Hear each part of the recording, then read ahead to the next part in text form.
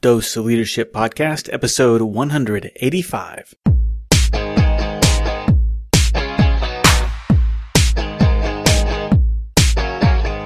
Welcome to another episode of the Dose of Leadership Podcast, the show that brings you inspiring and educational interviews with today's most relevant and motivating leaders. Each episode is dedicated to highlight real-life leadership and influence experts who dedicate their lives to the pursuit of the truth, common sense, and courageous leadership. And now, here's your host, Richard Ryerson. Hey, welcome to the show. Richard Ryerson here. Thanks so much for tuning in. I really do appreciate your support. Please make sure you're telling your friends, your family, your coworkers all about this show. Keep this community growing. I appreciate your support. We're continually rising in the iTunes rankings, and I couldn't do it without your support. If you haven't done so, please go to iTunes, subscribe, rate, and review, and let the world know what you think about this show. Again, thank you so much for your support. I want to introduce to you my new partners to the show, 99 Designs. They've been so great with me in helping me with my design of my business. It's all about selection, speed, and creativity. These are just a few benefits of having several designers work for you and helping you on your project. So if you want to start your next design project, I encourage you to go to 99designs.com/leadership and get a $99 power pack of services absolutely free. Oh, man, I'm absolutely thrilled to have Joshua Coburn on the show. He's a youth speaker and author and, air quotes, corporate oddity who has spent his life and career redefining stereotypes, living his passions, and assisting others to dream big, believe big, and succeed big. His latest book, Inspiration on Demand, skyrocketed Coburn to new heights worldwide by motivating and empowering readers to improve daily lives, overcome personal trials, and reach their dreams. Perfect fit for this show. Today, Coburn speaks with students across the nation, taking them on an inspirational and emotional roller coaster ride known as the Manners and Motivation Tour, which I'm curious to find out more about. Joshua, thanks for coming on the show. Welcome to Dose of Leadership. My pleasure. Thank you very much for having me. I greatly appreciate it. Well, I love that I said air quotes corporate oddity because I wish this was a video podcast, but it's not, because if you see, Josh, your picture, it takes you back. I mean, let's just be blunt and front about it. It's like you have tattoos all over your arms, your neck, your forehead, and your earrings are crazy. Or is earrings the right word? I mean, these hoops that you got in your earlobes. My God, my friend. Yeah, it's definitely extreme at first and catches people off guard often. I can imagine. But yeah, thank you for addressing the elephant in the room. Essentially, that usually, right. Believe it or not, helps. But yeah, you can call what's in my ears whatever the heck you want. They're generally referred to as just very simply stretched earlobes, I guess, as the kids call them, gauges, which is actually the unit of measurement. Wow. To define, the size of what's in there. In the case of mine, they're beyond the gauge. They're actually 2 inches. So you can fit a soda can in there to give listeners an idea of the size of the stretch in my ears there. I don't think I've ever seen it that big. I've seen the gauges, my kids are in high school, and I've seen some of a girl walking down that I thought were just extremely large, and they're not even a fourth of what yours are. And that's just amazing. How do you get your earlobes to stretch that far? Sure. Well, yeah, usually you see what a lot of people think is kind of, I guess, trendy things that are, around 10 millimeters or a quarter inch or something like that. But mine are actually representative of kind of historical figures, like Buddha and things like that, where it mostly represents patience and wisdom, because it took me about 10 years to get here. And what happens is you just stretch it slowly over the course of time. Just think of it along the same lines as pregnancy. I mean, a woman's belly stretches out over the course of 9 months. It's kind of the same here. Skin is pretty flexible as long as you take it very, very slow. So that's kind of the process and what it's all about. Well, at least for me. I can't speak for the young lady you had seen at the high school or otherwise, but for me, that's what it's about. Well, I've got to ask, though, now you're committed because you've stretched it so far. I mean, if you take that out, I mean, what happens? Does your earlobe go back? I know this is kind of off topic, but I'm just out of curiosity. Would it ever go back, or is it stretched forever? Well, in my case, I'll take them out every night when I sleep, or, if I'm kind of hanging out at home, I'll wear them because they can be kind of, I don't want to say uncomfortable, but if you're sleeping with something, that's the size of a small dinner plate on the side of your face, it's not the easiest thing to deal with. But yeah, if I chose to rid myself of these, and to essentially get them back to quote unquote normal size, I would have to essentially remove a portion of my lobe and then reattach it to the other part of my ear and stitch the center is how it would work. And people do that. It's something that's, I won't say common, but it does happen. I mean, at this point, I'm in my 30s, and, you know, the whole, well, you're going to regret that when you're older stuff is way behind me. Yeah, so, well, you're, like I said, you're in deep now. There's just absolutely no turning back with what you've done. Yeah. And I think it's exactly. And you know what? It believe it or not, it serves me well. I know you said it was kind of off topic, but I would tend to disagree only because usually when I jump in front of a crowd or, you know, do an interview or anything like that, it's generally the thing people obviously visually see first, but then they're processing kind of like, oh, okay, this isn't going to be the run-of-the-mill speaking engagement or interaction or interview or whatever, which is, it's good for me because it's my goal to not be forgotten and always make an impact. And thankfully, my appearance does that. Well, it certainly does. And I would say, though, that you certainly didn't start out going down this path. I mean, this is a long time where you've done this, all these tattoos all over your body. And I imagine I'm seeing the picture with your shirt. It's all over your back. It's everywhere. What started? I mean, obviously you didn't start the saying, hey, you know what? I'm going to be a motivational speaker. Therefore, I'm going to, you know, get my whole body tattooed and have my earlobe stretch out like that. That wasn't the motivating factor, was it? Why did you start doing this, I guess? You know, that's very interesting, the way you're putting it together, and I appreciate that actually, because I don't think I've really discussed kind of that avenue before. But truly, I had two kind of passions when I was young, very young. I'm talking like first grade, and I saw like a National Geographic, and I saw tattooed individuals, and I thought that was very interesting, as well as other body modifications, stretched ears, scarification and cuttings and stuff like that causes, you know, the raised lumps on chests, backs, faces, like you see in other countries. And I loved how individual that was. I never felt kind of the same, even that young. And as I grew, I started to turn toward music and stuff like that. And when I started seeing musicians in, you know, the late 80s getting heavily tattooed, it resonated with me heavily that they were different and they were willing to kind of step out of their shell and you know, step on stage with kind of this armor. And I guess for me, it was a matter of essentially making my skin comfortable for myself because I wasn't comfortable in it. And later, many years later, I didn't equate kind of the motivational speaking and writing and kind of being a mentor to people with that specifically. It just happened to be two passions that collided at some point. Yeah. And honestly, up until this past year, I hadn't embraced them as kind of the same thing. I always did my best to kind of be like, hey, yeah, I know I look like this, but I'm not what you think I am. Yeah. You know, is kind of how I addressed it. Yeah. But at this point, I address it much different. You know, hey, I look like this, and I'm not what you think I am, but I'm going to take the opportunity to show you what I actually am and use it as a catalyst. And I'll tell you what, it's changed absolutely everything. So I don't know if I specifically answered your question, but I can tell you that around 15 is when kind of they crashed together, and I started to realize, you know, they can go hand in hand, but I didn't exactly embrace it until many years later. Oh, I love that answer. I love your answer because, and it goes back to, again, this is me being extremely curious. And let's break down some stereotypes because obviously that's what you're doing when this, you make this significant impact. You come out on stage, get people to know you. I mean, we can do a laundry list of some of the stereotypes of what people are going to think when they see you. But before we even get to that, let's break down some stereotypes of, again, why the extreme body modification. I think a guy like myself, if I see someone like that, and I have in the past, I think, okay, this body modification is coming from one of two places. It's coming from a place of pain or it's coming from a place of wanting attention.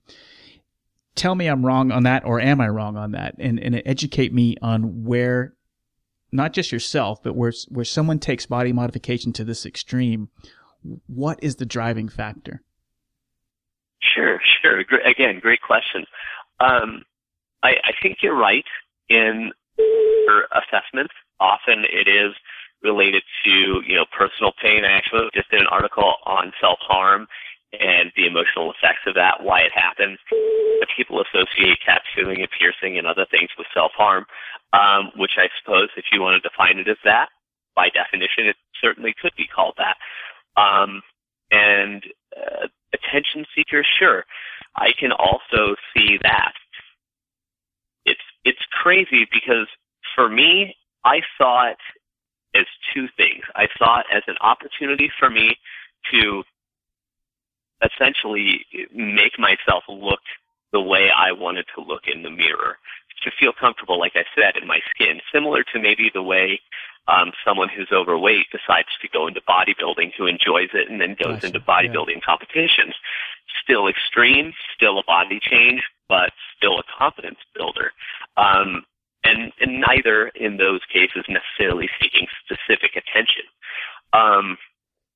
The other side of this for me, and what helped me take it further, was very simply that I was always told, you need to have a backup plan. And I agree with that 1,000%. You better have things covered based on the decisions you're making. But it was also my goal to eliminate the backup plans that I didn't want in my life. Meaning I didn't want to, have fast food as an option if I failed. Right. I wanted, if I failed, I wanted a lesson to be learned, and I wanted to have the option to try again. And if that was my only option, I would eventually succeed. And looking the way I look effectively eliminated my retail career at least years ago pretty quickly and pretty early on. Right. So it's really about those two things for me. That's interesting. I guess to look at it, okay, I don't want to force myself to this. I'm speaking for you, paraphrasing what I heard is, okay, I don't want to settle for a life of mediocrity, and I want to push myself further than that I think I'm capable of now. This is a way of expressing myself. This is a way of this is how I see myself. I want to see myself. And the second part, what I heard, like I said, is like, I'm not going to settle for a life of mediocrity. Not to put down people who work in fast food and retail, but it's just not your gig. Oh, absolutely. Yeah, it's just not your gig. That's not you. Right. Mm-hmm. Yeah, I mean, fast food or retail, actually I would love to go back. I kind of fancy some sort of TV show I get to go on where I get to work in fast food joints and retail in very public places and just kind of deal with those judgments and catch that on camera, kind of like an undercover boss thing. Right. I think that'd be awful fun someday. But yeah, I mean, I think that leveraging kind of the way I look for attention, I would be honest and say that it happens at this point, but only after I saw the attention it was gathering when I started traveling, for business and leisure.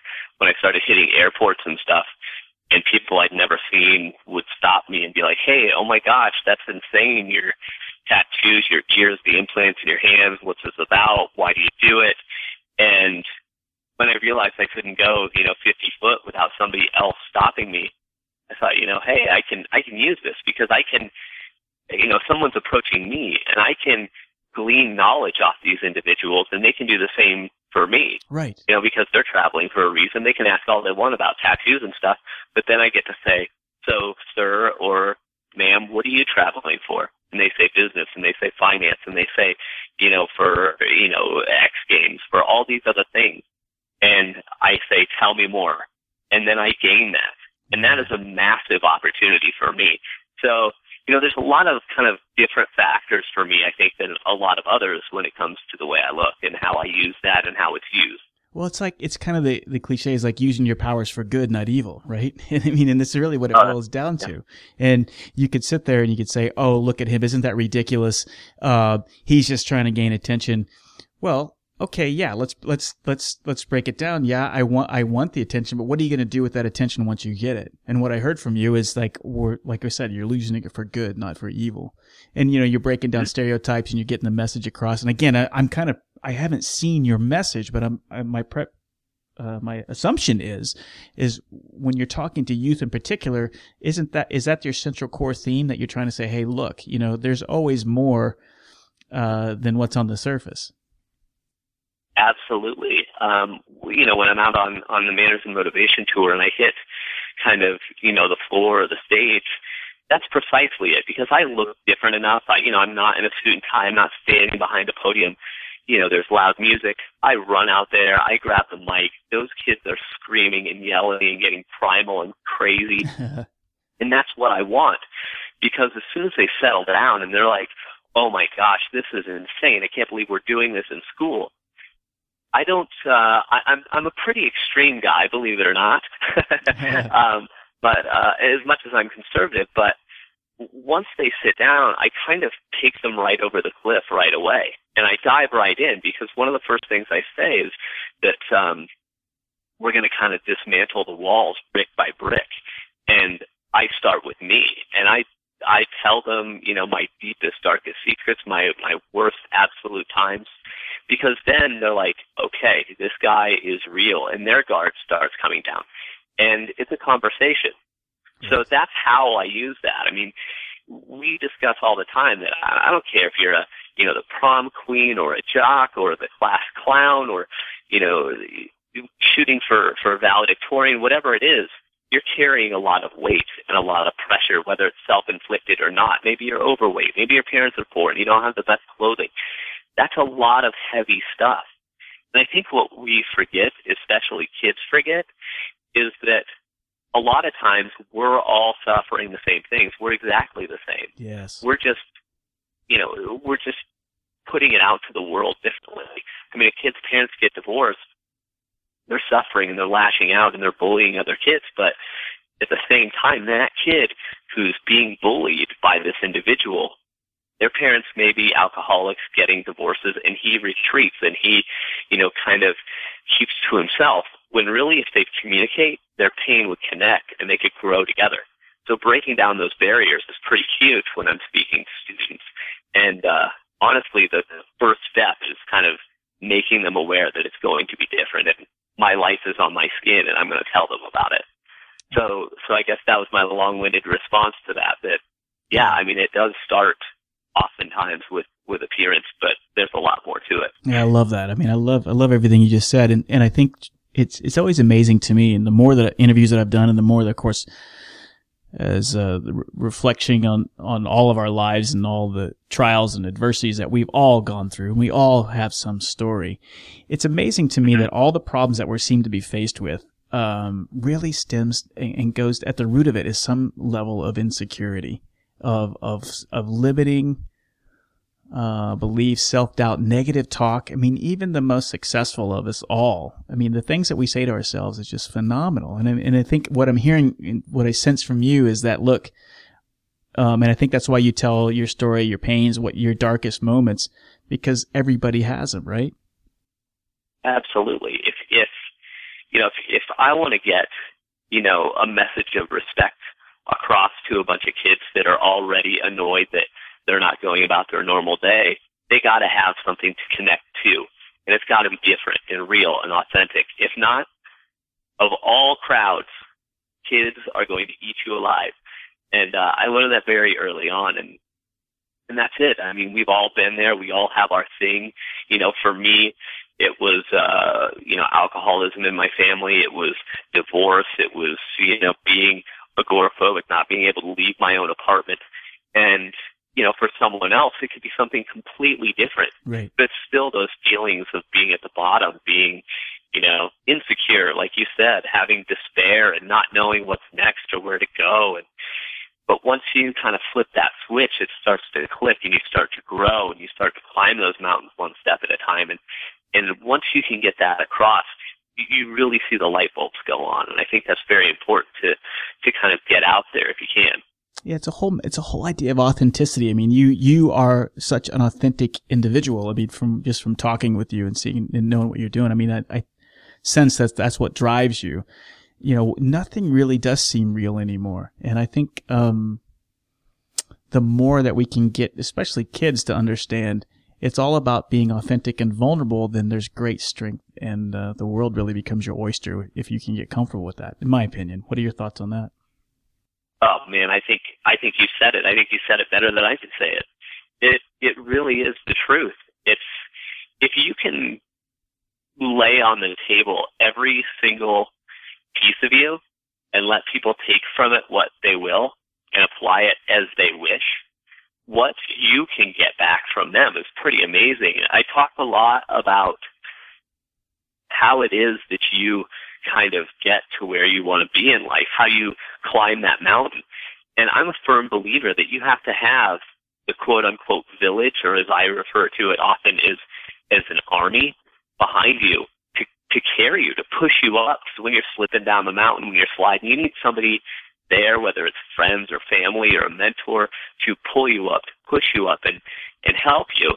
And the only way to earn that, to gain that, is to give, because you're not going to create an army of people that you haven't helped or given to or given a piece of you, because they have nothing to gain. As much as it's as crazy as it might seem, is often people look at things very much from a selfish point of view. But once you can give them all you can give, and they start realizing, wow, if I give, I get back more, the answer is yes. And then you get more people doing that. And then before you know it, you have an army of people. I don't know if you're familiar with the book, The Go-Giver. Yes, but it's one of my favorites. It's absolutely real. Worth checking out. Hey, halfway through the show, I want to take some time out to talk about my partners, 99 Designs. You know, branding is a huge deal. I've learned a lot about it over the last 20 months, and we talk about branding a lot when you're in the business community and the entrepreneurship game. It's a term that gets thrown around by all types of people, and you may be wondering, hey, what is the big deal all about? What is branding anyway? In a nutshell, your brand is the set of perceptions people have about your company. It's an emotional expression of your value that your audience creates. If you want to become a leader in your space, design is key in communicating your brand. And when customers have seemingly endless choices in this noisy world, design becomes crucial in helping you stand out and giving you that competitive edge. But what options are available to people like us who are bootstrapping it with little to spend on design? Many have turned to online marketplaces like 99 Designs, like I have, to help build their brand on a budget. You get maximum creativity with 99 Designs contest model, where they get dozens of designers to compete to deliver you your best design. You get to be involved in the process too and walk away with a logo, a website, or other design that truly represents who you are and your brand. I've used 99 Designs and I love what they did for me. Visit 99designs.com/leadership and get a $99 power pack of services absolutely free today. You know, that whole kind of giver's gain mentality isn't new either. I mean, this isn't something, it's you know, it's one of those topics that I kind of like, wow, why did it take me so late in life to kind of figure that out? You know, the more that you give, you know, it's a classic, you know, it's better to give than receive. But I mean, you do get it back exponentially the more that you can unselfishly give. And it seems it's counterintuitive to our selfish sense, I think. But, yeah, the more that you can just emanate from a place of service, you get back more than you ever even thought you could initially get. It's certainly a lot more you're going to get if you're taking your actions because what's in it for me, as opposed to, you know, how can I add value to your life, as opposed to what's in it for me.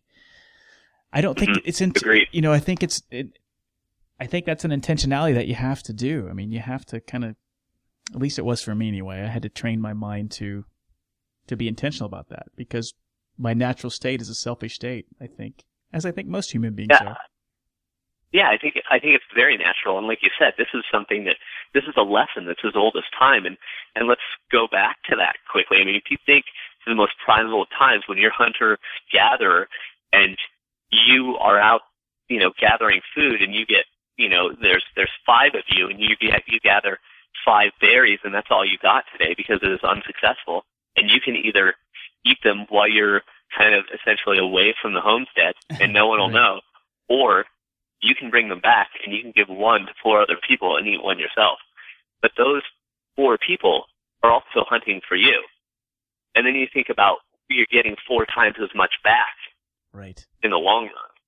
Yeah. And it really is that simple. And it took me breaking it down to that level to get it. But it takes work. I still have to remind myself, like you said, very intentional. And I screw up sometimes. I just kind of get out of that loop, and then I have to remind myself, hey, that wasn't the right thing. Get back into it. I'm not perfect. So I'm with you. I think it's very straightforward. I think it's a lesson we often ignore, but I think it's very intentional. I think you have to will yourself to do it, at least at first. Yeah, I agree. So are you concrete? Are you so clear about your purpose? I mean, why are you put on this planet? It's crazy. I don't know what it is or why it is, but I knew very early on. I remember telling my school administrators when they asked what I wanted to be when I got out of school, I said I want to get paid to be me. Mm-hmm. And they kind of laughed and said, well, that's not a thing. Like, that's not a vocation. And they're right, it isn't, because what I do sure isn't work. It's awesome. But that's essentially what I do. I get paid to be me. I get to write. I get to speak to people. I get to connect to people. I get to talk to, hundreds and thousands of people and influence them and let them change me and grow every day. And, my purpose, I guess, was really to connect. Like you said, I'm a very raw individual. There's nothing you can drag out of a closet somewhere. There's no bones or skeletons you're going to get so you can have leverage on me. It's just real. It's out there. And I didn't realize, I guess, how hard that was for a lot of other people because it always came very natural to me. And I'm not sure why it is, but once I realized that I could do that and I was comfortable with that, because I guess I saw the connection I would get from other people, the honesty, that I think I've known you forever moment from other people just really started to drive me more and more toward getting out there and just doing it. And trust me, I was scared to death. I still get nervous before I go on stage. I mean, who wants to go out in front of, 2,000 people and tell them that you were so bad off at one point mentally that you couldn't even leave your own apartment to get milk for your Fruity Pebbles? I mean, that's crazy. That is crazy, especially if you had that phobia. And you said it, you've overcome, we talk about fear and uncertainty a lot. And if you're a regular listener, that it's almost like a broken record how much we talk about fear and uncertainty, but it is so prevalent. And life begins on the edge of that comfort zone anyway, right? And it doesn't have to be extreme sports. Like when people hear that, oh, you got to live outside your comfort zone. But just like in your example, like you said, you didn't even want to leave your apartment, and overcoming that fear. And what's courageous for you is benign for me, and vice versa, right? And so it's a highly personal decision what is courageous for you. But if you work through that courage and you're a living example of that, you're going to be afraid regardless, so get used to it and you work through it. Something great's going to happen on the other side, and you're a living testament of that. Yeah, thank you. That's nice to hear said out loud. I appreciate that. But I would certainly agree. I travel to new cities. I don't know where I'm going. I've never been there. You do your best to navigate, and then you compound that with a foreign country, and you don't know the language now, so there's one strike against you. Right. But if you navigate that, you get to see what the world offers. You get to see true beauty in nature and what's around you. And that applies to everyday life, too. If you're not willing to get out of your apartment, you're never going to connect. If you're not willing to connect with people what you have without one another, it's really hard for me to say that I have much, because I thrive on that connection, and I think most of us do. What do you think? Obviously, you're facing with youth.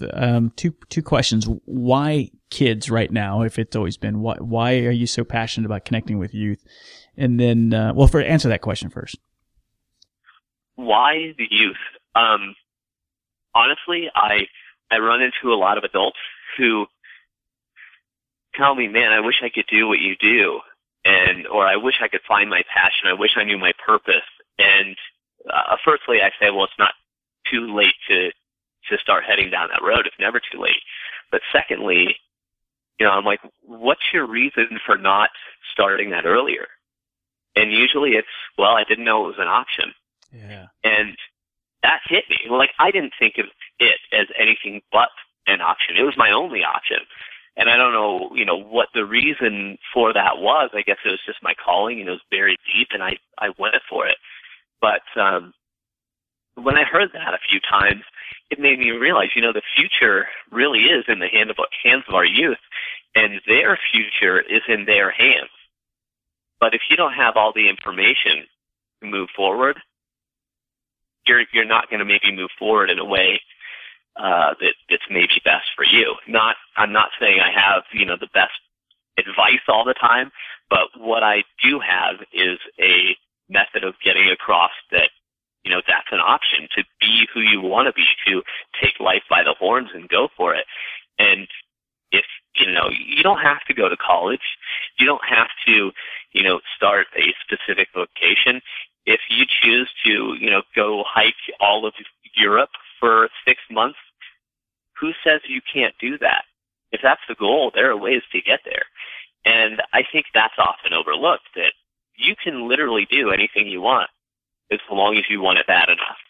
And I think that's why I start with youth, because if you want to be a doctor, I want you to go be the greatest doctor this world has ever seen. But if you don't want to do that at all, and you want to start a nonprofit, I want you to have the best nonprofit you've ever seen in the world. That's really what it's about. And kids today are so distracted with social media and, that kind of interaction that I think often it's like, well, what can I do? What's convenient? What's easy? Great things don't come easy, but if you don't even know that it's an option, you'll never search for it. Yeah. I mean, I wish you're right. I mean, it's so many, I think all of us can say that. I know I can even say this. You do things, I think, because you feel like this is what you think you're supposed to do. I mean, that really is an epidemic when you think about it. Most people get to where all of us are at where we're at because of our own personal decisions and choices. And we're here, we're here exactly because of what we decided to do. We can, certain things we can't control have happened, but it happens to everybody. But for the most part, we're here because of what we chose. And I think a lot of times you go on autopilot once you graduate high school, because you think you're supposed to do this. I got to do this to make my parents happy. I got to do this because I'm expected to go to college and get a job. And how many people are in college right now? They're just doing it because that's what they're expected to do, but they're living these kind of mediocre. And again, nothing against college. I want people to, like you said, do what they do. But how many people are actually stuck in this kind of mediocre cycle because they're doing what they thought they were supposed to be doing instead of what they really want to be doing? Indeed. Yeah, and that's the way I see it. I think a lot of people forget that, if you like fashion and you have a passion for pets and you have a creative entrepreneurial spirit, there is no reason that you can't start making fashionable pet accessories and start selling on the internet or create a small retail business. I mean, that's absolutely possible. Those are three great things that people have inside them. I mean, it could be anything, but you can go after that. If there's not a market for what you want to do, go do it. I mean, there's no reason not to. And yeah, I think you're right. I think it's a matter of, okay, I get out of school, I go to college, I get a good job, I get good retirement set up, I have a family, I get a dog, I have a white picket fence, and that's life. That's the American way. But I think we forget that there's also the American dream, and that is the American way. Oh, I love the difference. I love the distinction, because you're absolutely right. And I think, if anything, and what I love what you're doing is you're telling the kids to dream big, because it doesn't cost. I mean, you can. I was right before I started the conversation with you. I was talking with another entrepreneur that I'm going to do an interview with, and we were talking, and we said that exact thing. Is like, look, you can fail, and how did he put it? He says you can fail just as easy at the mediocre sure thing, and I'm saying sure thing in air quotes, just as well as you can on that impossible dream. So his idea is, why didn't you go for the impossible dream? Because nothing's guaranteed. I mean, everybody thinks, well, I'm going to go ahead and get a job. I'm going to be a CPA. I'm going to get up at the firm. I'll be a partner in 10 years. None of that's guaranteed. And so why not dream big instead of look for the security? I don't know. It's easy to say, because the fear is very overriding. And I think in our gut, we know that the fear is what prevents us from going forward. But I guess if there's anything, and to me, you kind of exemplify that as like, it's about getting comfortable with the fear and the uncertainty, knowing that it never goes away. Yeah, I would agree. I think that's absolutely well said. And usually, especially if I'm doing like smaller speaking events, like in a bookstore or something, I'll ask, what is preventing you from living your dream? The answer is always fear. So you're definitely right on. What do you think? The other part of the question I was going to ask was what do you think the biggest challenge facing the youth of today are, as opposed to, where I was 30 years ago, where you were 20 years ago? I'll say that the biggest challenge hasn't changed because it's ourselves. But I love it. Yep. I will say that the biggest thing that wasn't kind of present, I think, for us, that is now, and it has caused issues for me actually, is being distracted, is the fact that, everywhere you go, there's always the shiny thing. And if you're not anywhere, there's still a shiny thing because it's in your hand. You can connect with, you can read anything, you can see anything, you can view anything, you can hear anything, you can watch anything on your phone now. And, how often is it that you're sitting writing an article and you think, oh, I got to check that reference real quick. So you jump on the internet, you check it real quick, and you go back to your work. But maybe 45 minutes goes by because you just got on Facebook, you jumped on Instagram, you checked your Tumblr account, and you got in 5 different conversations, and then you realize, oh, man, I got to finish that. That should have been done 45 minutes prior. So I think it's a matter of just staying focused. It's as simple as that, because once you're comfortable with that fear and you're driven and you're ready to achieve it, you better put a timeline on it, because you have to get there. And if you start getting close to that timeline, I'll bet you start putting your phone down and start picking up whatever job you need to get done. Yeah, chasing shiny objects, you're absolutely right. I think it is a challenge. A definite challenge we didn't have 30 years ago, 20 years ago. As we wrap up here, the last kind of fun question is like, okay, if you could have a dream, evening with a dinner with 5 to 7 of anybody, alive or dead, and you had this one opportunity to anybody you wanted to have over for dinner, who would they be? Boy, alive or dead, 5 to 7 people that I could have just a round table conversation with. Yep. Best dinner, best, whatever, just the most fabulous dinner and conversation. Who would it be? I think that, and this, I guess this is a good question, because you're going to see both sides of me and how I think and who I am. I would probably sit down with Richard Branson, because you want to talk about a man who has no limits and then goes to get it. And for those of you not aware, he's the founder of Virgin Galactic at this point, and everything else that Virgin is.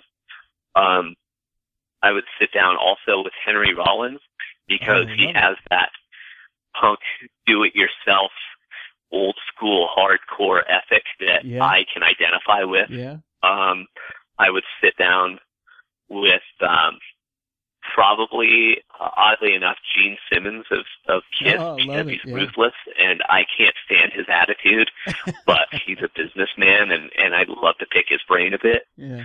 I'd like to sit down with Abraham Lincoln to see how honest he really is. And this party's getting interesting. Yeah, right? I feel like we might have a clash with, the conservatism of some individuals at the table versus the liberalism of others. And let's see, what do we have? 4? Yeah. Gosh, I would have to jump in with Steve Jobs, very simply because regardless of what he did for his company, everything got simpler, and I want to know how that applied to his life.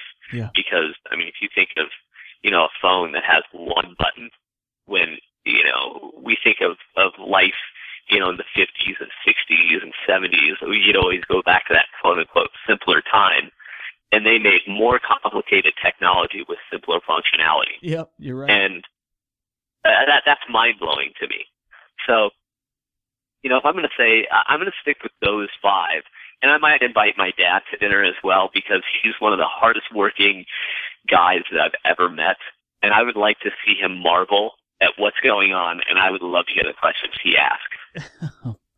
Man, that's a great list, Joshua. I love that list. I love the variations, and I love the Steve Jobs, the why behind the Steve Jobs. It's a little different than what a lot of people I think would say or why they'd want him around. So I love those insights. Yeah. Thank you for sharing that with me. Thank you. Great. That would be fun. Gene Simmons, Henry Rollins. In fact, that was funny. I was watching him on a show the other day, and I'm like, God, it'd be fun to hang out with him and listen, because I know he's got some really crazy stories, and he's very intelligent too. Go ahead, you can tell he's just he's got some horsepower up there. That's just and a lot of energy. Exactly, and really he was a big inspiration for me to kind of step out on stage and speak. And I'll tell you, I spent a little bit of time with him in Chicago several years ago, and I'll tell you, it's insane because he's super articulate and straightforward and intelligent as all get out, but conversationally it's a struggle, and I found that very interesting. That is interesting. So, I wonder why. Yeah. His mention to me at that time, and I don't know if it was, honesty or complete crap, it could have been a little of both, but he basically said that, he has a hard time with people and he's never comfortable kind of being close and exposing the raw nerve in that way. And I thought that was a really interesting way of saying it. So. Oh, wow. Well, guys, Joshua, I love what you're doing, man. I mean, I feel extremely fortunate and blessed to have met you, to have you come on this show. I could sit there and talk to you for hours. I'd love to meet you someday. And, gosh, anything I can do to help you in your mission, you always have a welcome home here at Dose of Leadership. Tell everybody how they can find you and get in touch with you. Well, thank you for all the kind back at you. I appreciate it so much. You can find all of my information at joshuacoburn.com. Or if you want to know more about the Manners and Motivation Tour specifically of high schools and colleges, or if you want to get a hold of me to speak at your organization or event, you can get a hold of me on joshuacoburn.com or mannersandmotivation.com. So I'm available in both places, or every social media channel that's available I'm probably on, so you can find me there too. Guys, check him out. He's got a blog at his website too. I'll have links to all this on the post. Joshua, thanks for coming on the show. Thank you so much. It was an absolute pleasure. I appreciate it so much. All right, we'll talk again. Richard invites you to become a part of the Dose of Leadership community.